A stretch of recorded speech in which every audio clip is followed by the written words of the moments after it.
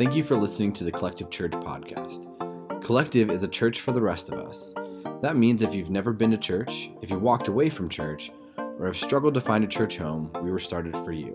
For more information about Collective and how to join us on a Sunday morning, please head to www.mycollective.church. So we are going to Tarantino this sermon. Are you guys ready? So blood is gushing from my head. My brother runs to find my dad. He's screaming, "Dad, we have to take Michael to the hospital. There's blood everywhere." My mom grabs my little sister. They throw us into our yellow station wagon, and we start to drive out of the parking lot toward Fairfax County Hospital. As we're driving away, the worship pastor is chasing after our car, shouting, "We have insurance, and we can pay for the hospital bills for you." We're going to pause right there. So today we're continuing our storyteller series where we are learning from the parables that Jesus taught and we're applying them to our own lives. Throughout Jesus' ministry, he told parables in order to illustrate spiritual lessons about forgiveness and redemption and grace and mercy, lessons focused on spiritual growth. He told countless parables showcasing his love for us and his desire for us to love other people. And one great thing about Jesus as a storyteller was that he always knew his audience. So when Jesus was teaching, he knew how to relate to the crowd that was around him.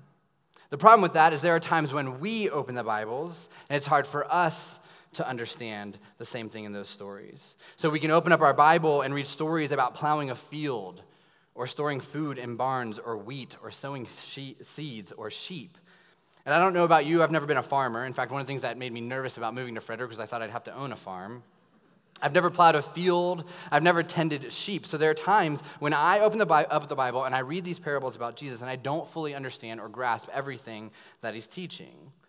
And so because of that, it's important for us as we learn and read these stories to also experience and learn the context in which Jesus is teaching. And so today we're going to read a parable called the sheep and the goats. But before we do, I'm going to try and provide you with some context that the crowd would have already known about sheep and goats. And so I went on sheep101.com. It's a real place, people. It's a real place. So this is what I learned. Did you know that sheep and goats are extremely similar? Think of goats and sheep as being cousins. They both have hooves. They're both herbivores. They have similar lifespans. They're herd animals, and they both bleat. I don't know what that is. Like my kid's book, it's like a sheep goat. That. They both do that. The easiest way to tell the difference between a sheep and a goat is actually the tail. A goat's tail goes up while a sheep's tail hangs down and is often docked. I actually taught on this parable a few years ago at a church in Annapolis, and I met a guy who grew up, and he was a shepherd in Australia. And he told me that as a kid, one of the first things his parents taught him was how to tell the difference between sheep and goats as they were milling about in pastures. Those hundreds of them were there. And he said that telling the difference between these two animals as they roamed these pastures and they kind of tried to herd and shepherd these animals was one of the hardest parts of his job. It was one of the first things that he had to learn. In order to further this point, we're going to play a game. So I'm going to put a picture up on the screen, and I want you to guess whether or not this is a sheep or a goat. I have a hunch that because we're in Frederick, this is going to go better than I expect. All right, so picture number one. Is it a sheep or a goat? Yep, it's a sheep. All right, picture number two. Goat, yep. All right, picture number three. Yep. All right, number four. That one's really obvious. And picture number five. You don't know, do you? Yeah, there it is. That's a sheep. I know, so you failed. So looking at these pictures, if you see a sheep with some black spots or a goat that's all white, it can be hard to tell the difference. Now imagine if there are hundreds of them, and imagine if they're all roaming around together. The point I'm trying to make is that if you quickly glance at a sheep and a goat, it can be hard to tell the difference because they sound the same, they kind of act the same, they kind of look the same. Side note, if you're having a rough week, Google baby sheep and baby goats and just look at pictures all day. You won't regret it. I spent like 3 hours clicking through to find those 5 pictures. Whatever, don't judge me. It's when I get done driving and I'm so angry at Frederick, I'm like, I'm going to look at pictures of sheep and goats. So in this parable, Jesus is actually going to compare sheep and goats. And as soon as he makes this comparison, there's an understanding among the people that are in that crowd that these animals are similar. They would know that sheep and goats look the same and sound the same and often act the same. They would have this understanding that at a glance, someone could accidentally assume a goat is a sheep or a sheep is a goat. And so it's important before we read this parable that we have that same understanding, that we have that same recognition that sheep and goats are very similar. So we're going to read this parable. It starts in Matthew 25, starting in verse 31. And this is what Jesus says. When the Son of Man comes in his glory and all the angels with him, he will sit on his glorious throne. All the nations will be gathered before him, and he will separate the people one from another as a shepherd separates the sheep from the goats. He will put the sheep on his right and the goats on his left. And so Jesus, in this moment, he's actually teaching a parable. He's talking about Judgment Day. He's talking about a day when Jesus will come back and he will set everything right. One day, Jesus will come back and make all things new and set everything right. Revelation, which is actually the last book of the Bible written by a guy named John, John writes about this, and this is one of the things that he describes this Judgment Day. In Revelation 21, verse 4, he says this. He says, he will wipe away every tear from their eyes.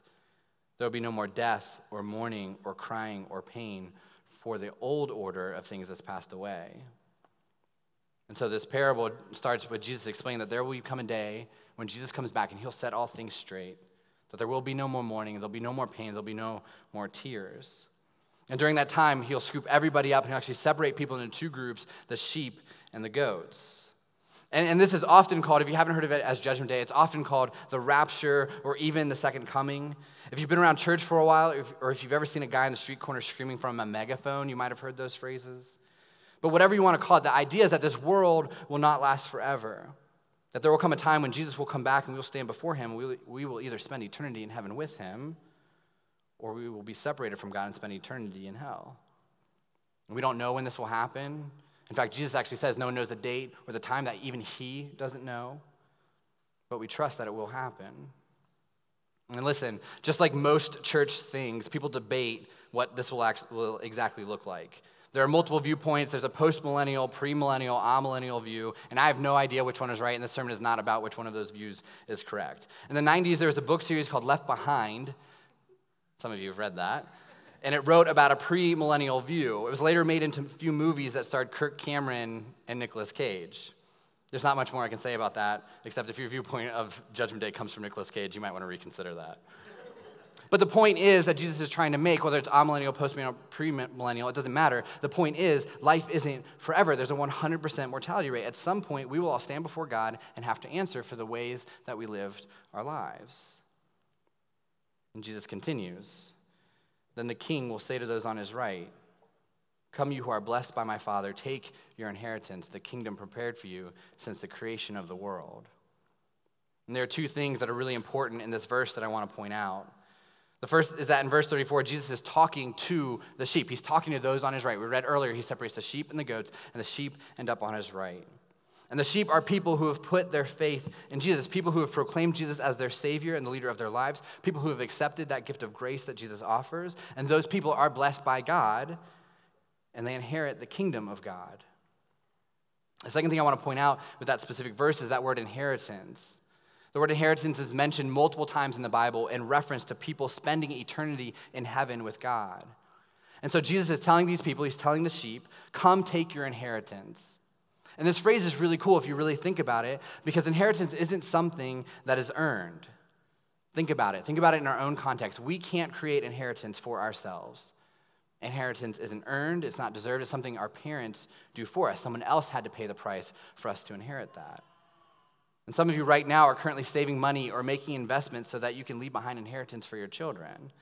It's a way that we can love them and you can bless them and leave them better off. But you pay the price for that.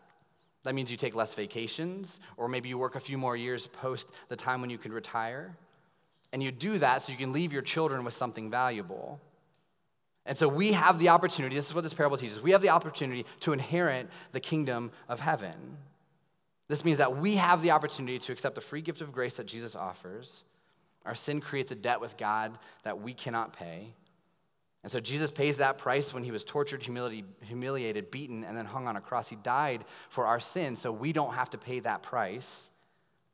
And because of that, we get to experience life. Life to the fullest here on this earth, but more importantly, eternity in heaven where there's no more pain and no more sorrow and no more tears and everything is made new. It's inheritance. It's not deserved. We can't earn it, but Jesus pays for it. and then hands it off to us. And this comes to the sheep, but we have the same opportunity to experience that grace and that peace and that freedom. And for us personally, it starts with us putting our faith in Jesus, and the tangible step that is paired with that is baptism, a symbolic death of our old self and a raising up of our new self. And for some of you, you read this and you're really struggling with this. You're wondering, am I a sheep or a goat? Where am I in this? And we'll continue to move through it. But for some of you, you've been wrestling with that decision of whether or not I actually want to fully follow Jesus. My encouragement for you is to take that step and come take that inheritance. You can't earn it. It's not deserved. But that's what grace is all about. The parable continues. For I was hungry and you gave me something to eat. I was thirsty and you gave me something to drink. I was a stranger and you invited me in. I needed clothes and you clothed me. I was sick and you looked after me. I was in prison and you came to visit me. And so again, Jesus is talking to these sheep and he's saying, you cared for me. You fed me, you clothed me, you took me in, you made my well-being a priority. But then the righteous will answer him, Lord, when did we see you hungry and feed you, or thirsty and give you something to drink? When did we see you a stranger and invite you in, or needing clothes and clothe you? When did we see you sick or in prison and go visit you? And so these people, these sheep in this story, they're confused. And they ask Jesus, Jesus, when did we see you? When did we see you hungry? When did we see you sick? Jesus, when did we see you? From reading this, you kind of get this understanding that the sheep are confident that they would know if they took care of Jesus in that way. Now remember, these are people that have said Jesus is the leader of their life, that Jesus is their Savior. So if they fed Jesus, if they took care of Jesus, if they saw Jesus in prison, they would remember that. In fact, they probably would have been proud of that. Not in a boastful way, but in a way that they've longed for the opportunity to care for Jesus in the same way that he cares for them. You know, if these people saw Jesus hungry or Jesus in pain, or if they saw Jesus in need, they would have taken care of him. But they ask that question, when did we see you? Because they're confident that they hadn't had that opportunity. But the king will reply, truly I tell you, whatever you did for one of the least of these brothers and sisters of mine, you did for me. And so Jesus explains to his sheep, to the people on his right, that when you took care of my people, you took care of me. When you loved your neighbor, you loved me. When you loved the least of these, not just your family or your friends or the people that are easy to love, the least of these, not just people that society says are important and valuable, the least of these, not just people who believe the same thing as you or look the same way you do, the least of these. One of the things that we learn from this is our love for God is illustrated by our love for other people. I'm going to say that again because I want that to really sink in. Our love for God is illustrated by our love for other people. So Jesus is telling the sheep and the crowd listening to this story, when you loved the least of these, you loved me. When you took dinner to the single mom down the street because you just wanted to give her a break, you loved me. When you watched your neighbor's kids so they could go on a date night for the first time in months, you loved me. When you volunteered with youth because you realized a ton of students in our county specifically come from broken homes, you loved me. When you dropped your busy schedule to console a friend going through a divorce or the loss of a family member, you loved me. When you woke up early and you gave part of your Sunday to help set up and tear down this church in order to create a safe place for people to learn about God and faith, Jesus says you were doing that because you love me. Because when you love people, you love Jesus.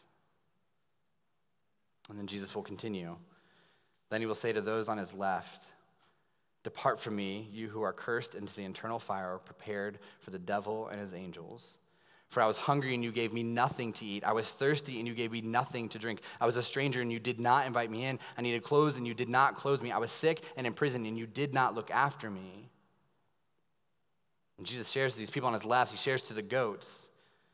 He tells them, you're the same people. You had the same opportunities to love the least of these, but you chose not to. You saw your neighbors who were struggling and you ignored them. You saw kids who were hungry and thought, not my problem. You saw church as an opportunity to consume and thought, I'm glad someone else will take care of this for me. You saw the least of these, and you chose to do nothing because the goats cared more about themselves than they did about other people. You see, on the surface, they might look like sheep. They might sound like sheep. They might hang out in the same place and eat the same food as sheep, but they're goats. And they will also answer, Lord, when did we see you hungry or thirsty or a stranger or needing clothes or sick or in prison and did not help you? And what I love about this story is they actually ask the exact same question that the sheep asked. They asked Jesus, when did we see you? When did we see you hungry or thirsty or a stranger? When did we see you? And they're thinking about all the ways they've never seen Jesus. And they're thinking that, hey, if I saw Jesus hungry, I would have fed him. If I saw him in need, if I saw Jesus in need, I would have stepped up. Jesus, when did we see you? Something really important about how they respond to Jesus as well is when they say, Lord. Lord, which means leader. And we don't know in reality if the goats considered themselves followers of Jesus and if they called him Lord because they truly believed he is. Or in that moment, they're standing before God and they're like, oh crap, maybe he is Lord. We don't know. But when they recognize Jesus as Lord, they're recognizing him as a leader and as the Son of God. So in this moment, they're saying, Lord, you are my leader. But the way they lived their life said otherwise. And so Jesus will reply, truly I tell you, whatever you did not do for one of the least of these, you did not do for me. Then they will go away to eternal punishment, but the righteous to eternal life. You didn't do it for your friends. You didn't do it for your family, your neighbors, your coworkers, the people that you bump shoulders with every single day. And because of that, you didn't do it for me. All of those people that needed to be fed, all of those people that needed to be clothed, all those who were beaten and bruised and left in a ditch. Jesus is saying when you chose not to love them, you chose not to love me. Because when you choose not to love people, you are choosing not to love Jesus. And that's just not my opinion. That's straight from his mouth. Whatever you did not do for one of the least of these, you did not do for me. And this parable teaches us that the result is eternal punishment. Now, there are two things I want to make sure are incredibly clear when it comes to this parable and this teaching of Jesus, because a lot of people will take this and kind of twist it and turn it different ways to kind of create their own agenda. So the first thing I want to point out is the sheep don't inherit the kingdom of heaven because they did good things, right? They don't earn it. It's not something that they can get. It's an inheritance. It's given to them that somebody else paid the price for. Ephesians 2:8 says, for it is by grace you have been saved through faith, and this is not from yourselves, it is the gift of God. Salvation and eternity in heaven, you cannot earn those things. It is not through the good deeds that you do. It is a gift from God. Those sheep have accepted that gift. They have said that Jesus is the Lord of their life. They have put their faith in Jesus. They love people and take care of the least of these because of their love for Jesus. Because they have received grace, they want other people to know that Jesus loves them, that grace is available, and that eternity with God is worth having. It's not something that they work hard to earn. It's given to them. But they illustrate their love for God in the way that they love other people. The second thing is that the sheep don't understand grace. The goats don't understand grace. And this is actually a lot of Christian people. And to be honest, maybe it's some of you. And you're thinking, if I am saved by grace through faith and what Jesus did for me when he died on a cross, and not because I earn it, and he doesn't take it away from me if I make a mistake next Tuesday, then why should I change? Why do I have to change that part of my life? And you'll recognize that Jesus says that you should do that, but you'll say, I am saved. I'm going to stand before God one day, and if he asks me about that part of my life, I'm going to say, no, I didn't change, but I have the grace card, so boom, save me. And a lot of us think that way or hope that's the way it's going to go, or a lot of us have experienced Christians and churches that feel that way. And that's certainly what the goats are hoping. That I'm going to keep blowing off God because I have grace. But this parable teaches that Jesus will say, no, it doesn't work that way. The person who says, I love God and hates his neighbor is a liar about loving God. And Jesus would say, you've missed it. That you don't understand me or grace because you cannot love God without loving people. If you do not love people, you do not truly love God. James 2 says, faith by itself, if it is not accompanied by action, is dead. If you're like the goats where you gladly take care of Jesus while ignoring your neighbor, your faith is dead, and dead faith leads to eternal death. If you're a Christian who is struggling with this and you're having issues with this or you've heard it a different way, I'd encourage you to read the book of Romans. There's a book in the Bible called Romans that was written to a church in Rome, and that's what this entire book is about. It says, yes, you are saved by grace through faith in Jesus and not by what you do, right or wrong. But if you are saved by faith through grace, it makes a difference in the way that you live your life, this life right here with God and the people around you. And Romans teaches us if it doesn't change the way we live our lives and the way we treat other people, then your salvation and you being a follower of Jesus doesn't make a difference And Jesus would say, you don't understand grace. And you certainly don't understand Jesus. Being saved by faith through grace always leads to a changed life and a changing life. And so the sheep's love for God was illustrated by their love for people. They showed their love for God in the way they loved their neighbors and their coworkers and the least of these. But the goats didn't love people. And Jesus would say they didn't truly love God. So let's get back to the beginning of the story. Some of you have already forgotten that I talked earlier. So blood is gushing out of my head, and we're rushing to the hospital, and as we're driving away, the worship pastor is chasing after our car, shouting, we have insurance, and we can pay the bills for you. So I didn't grow up going to church. This was because my parents weren't church people. My dad grew up going to Catholic school and Catholic church. My mom did Christmas and Easter, mostly so they could dress up. And so when they had kids, they made the conscious decision to not do church. Church wasn't going to be a thing for us. The closest thing for religion in my house was sports. On Saturday, we spent all day on the baseball diamond. On Sunday, we watched football. And so going to church wasn't something that we did. In fact, the only church service I'd ever been to growing up were Catholic funerals. And so after experiencing those, we thought, no, thank you. We had no desire. We thought everything was okay. And to be honest, we didn't feel like anything was missing from our lives. When I was in middle school, a new family moved in across the street. And the first thing that we noticed about this family was that they were kind of strange. They'd moved from California to Northern Virginia. The first thing that we picked out and saw from them was that they were nice, which is rare in Northern Virginia. We kept telling them, don't do that here. Don't be nice to us. But they also rarely wore shoes, and sometimes they'd sit on their front porch, and their dad would play the guitar, and they would sing together. And so even though we thought this family was a bit strange, we actually became really good friends. They had kids our age, so we'd play in the street together. We'd have barbecues. It was fun. After getting to know them a bit, we learned that they had moved from California to help a new church plant in Chantilly, Virginia. And the dad was actually on staff as a worship pastor. Now, my family had no idea what a church plant was, and to be honest, we didn't know what a worship pastor was. But we knew that we weren't really interested in church or Jesus. And so we let our neighbors know that if they invited us to church, that we would say no. But that didn't stop them from asking us. One night we were hanging out with them, and they asked if we would join them at church the next day. So without hesitation, we said no. A few weeks later, they asked again. We said no again. Finally, after trying to get us to church a few times, we let them know that we just weren't interested, but if something changed, we would let them know. A few months later, we were watching football on a Sunday afternoon when there was a knock at our door, and it was our neighbor. He said, I want to invite you to something that's not church. And so, of course, we're skeptical, but my dad let him continue. He said, we're hosting a fall festival next Saturday, and you guys should check it out. It's completely free. There are no strings attached. Your kids will love it. There will be games, candy, live music, and did I mention, it's free. And still skeptical, my dad asked what the catch was. He asked, are we going to show up and end up in a corn maze, and when we come out the other side, be forced into a worship service?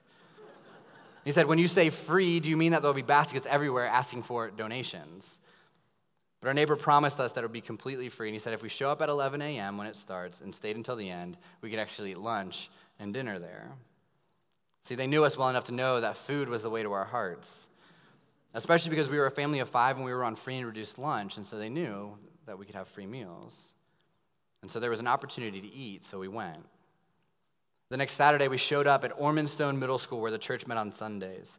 Before we ever turned into the parking lot, there were people welcoming us and greeting us. When we got out of our car, we could hear a live band that was actually really good. College football was on a projector screen. There were games and prizes everywhere. They had multiple grills going, turning out hot dogs and hamburgers, and it was all free. There were no strings. And everywhere we went, there were people who treated my family well, that treated my family as if they were the most important people there. In fact, they treated every family this way that came through that day, and it was amazing until the end. At the end of the night, it was getting dark, and my brother and I decided to go on the moon bounce one more time. It was just the two of us, so we were roughhousing a bit. He's a little bit older than me, but I'm bigger than him, so it was my opportunity to get back at him. As we jumped around, we realized at some point a third kid had entered dressed as Buzz Lightyear. And Buzz Lightyear had never been on a moon bounce before, so he was a little bit of a spaz. And he ran around, he was jumping all over the place, and at one point, Buzz Lightyear bounced so hard, he bounced down, and he hit my back and pushed me into my brother's head. I started to feel a bit woozy, so my brother and I stepped out of the moon bounce, and I reached up to wipe sweat from my forehead, and when I brought my hand down, I realized that it was sticky. It wasn't sweat. It was blood, and it was everywhere. My brother ran to grab my dad. My mom grabbed my sister. We got in the car and sped out of the parking lot. And that night, I spent a few hours in the hospital and walked away with a few stitches in the side of my head. That was my first church experience. As we drove home that night, I remember riding in our yellow station wagon. My dad was driving. My mom is in the passenger seat. And it was my sister, me, and my brother. I remember my mom turning around and asking us if we wanted to go to church the next day.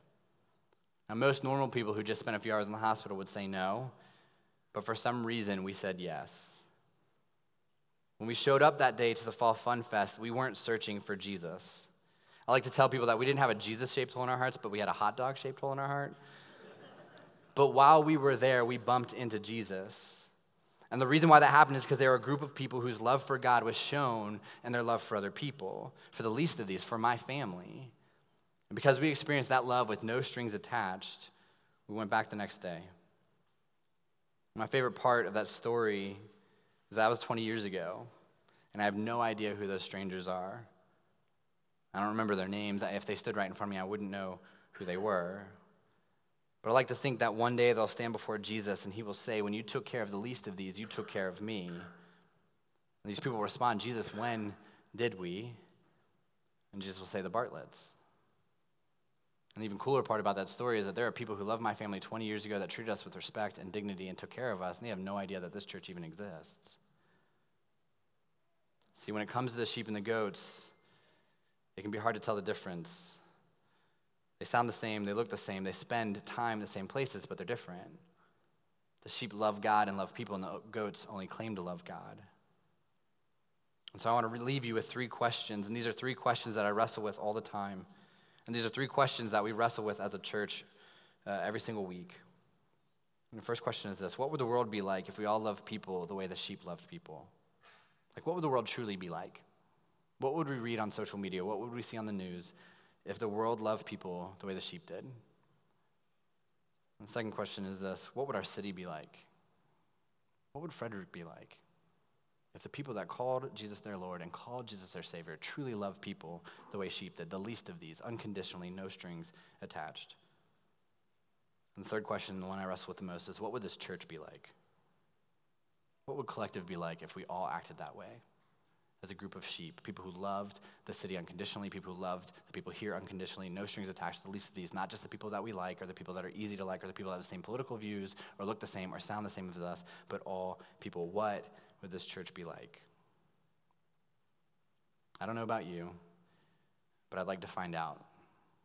Let's pray. God, thank you so much for another story that you share that can really push us and challenge us.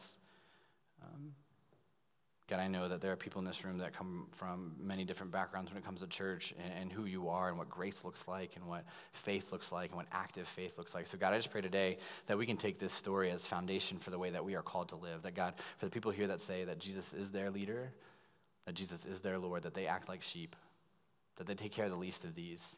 Not so that they can boast or brag, not so that they feel like they can earn something, not so that they believe that maybe eternity will come as a result of that, but because we love you. God, I pray truly this church can be the catalyst for that in our city and in our community, and to be honest, in our world. God, I think this world would be a very different place if we all loved the least of these the way that these sheep did. So God, I pray this week you give us opportunities. Give us opportunities to love people, even the people we don't like. God, give us those opportunities. Put them in front of us. Let us wrestle with this idea. But God, ultimately, let us take action and love people the way that you love us. Full of grace, full of truth, undeserved, and relentless. God, I pray for the people here that are struggling with this mentality and maybe feel like they're more toward the goats, that they know that the way that they become a sheep and the way that they truly love you is to love other people. God, I pray those people who struggle with that have the most opportunities this week to move closer to being a sheep. God, thank you for your stories and the way that they challenge us and push us. God, thank you for the ways that you love us and care for us. And ultimately, you don't ask us to do anything that you haven't already done and aren't willing to do. God, we love you and pray these things in your name. Amen.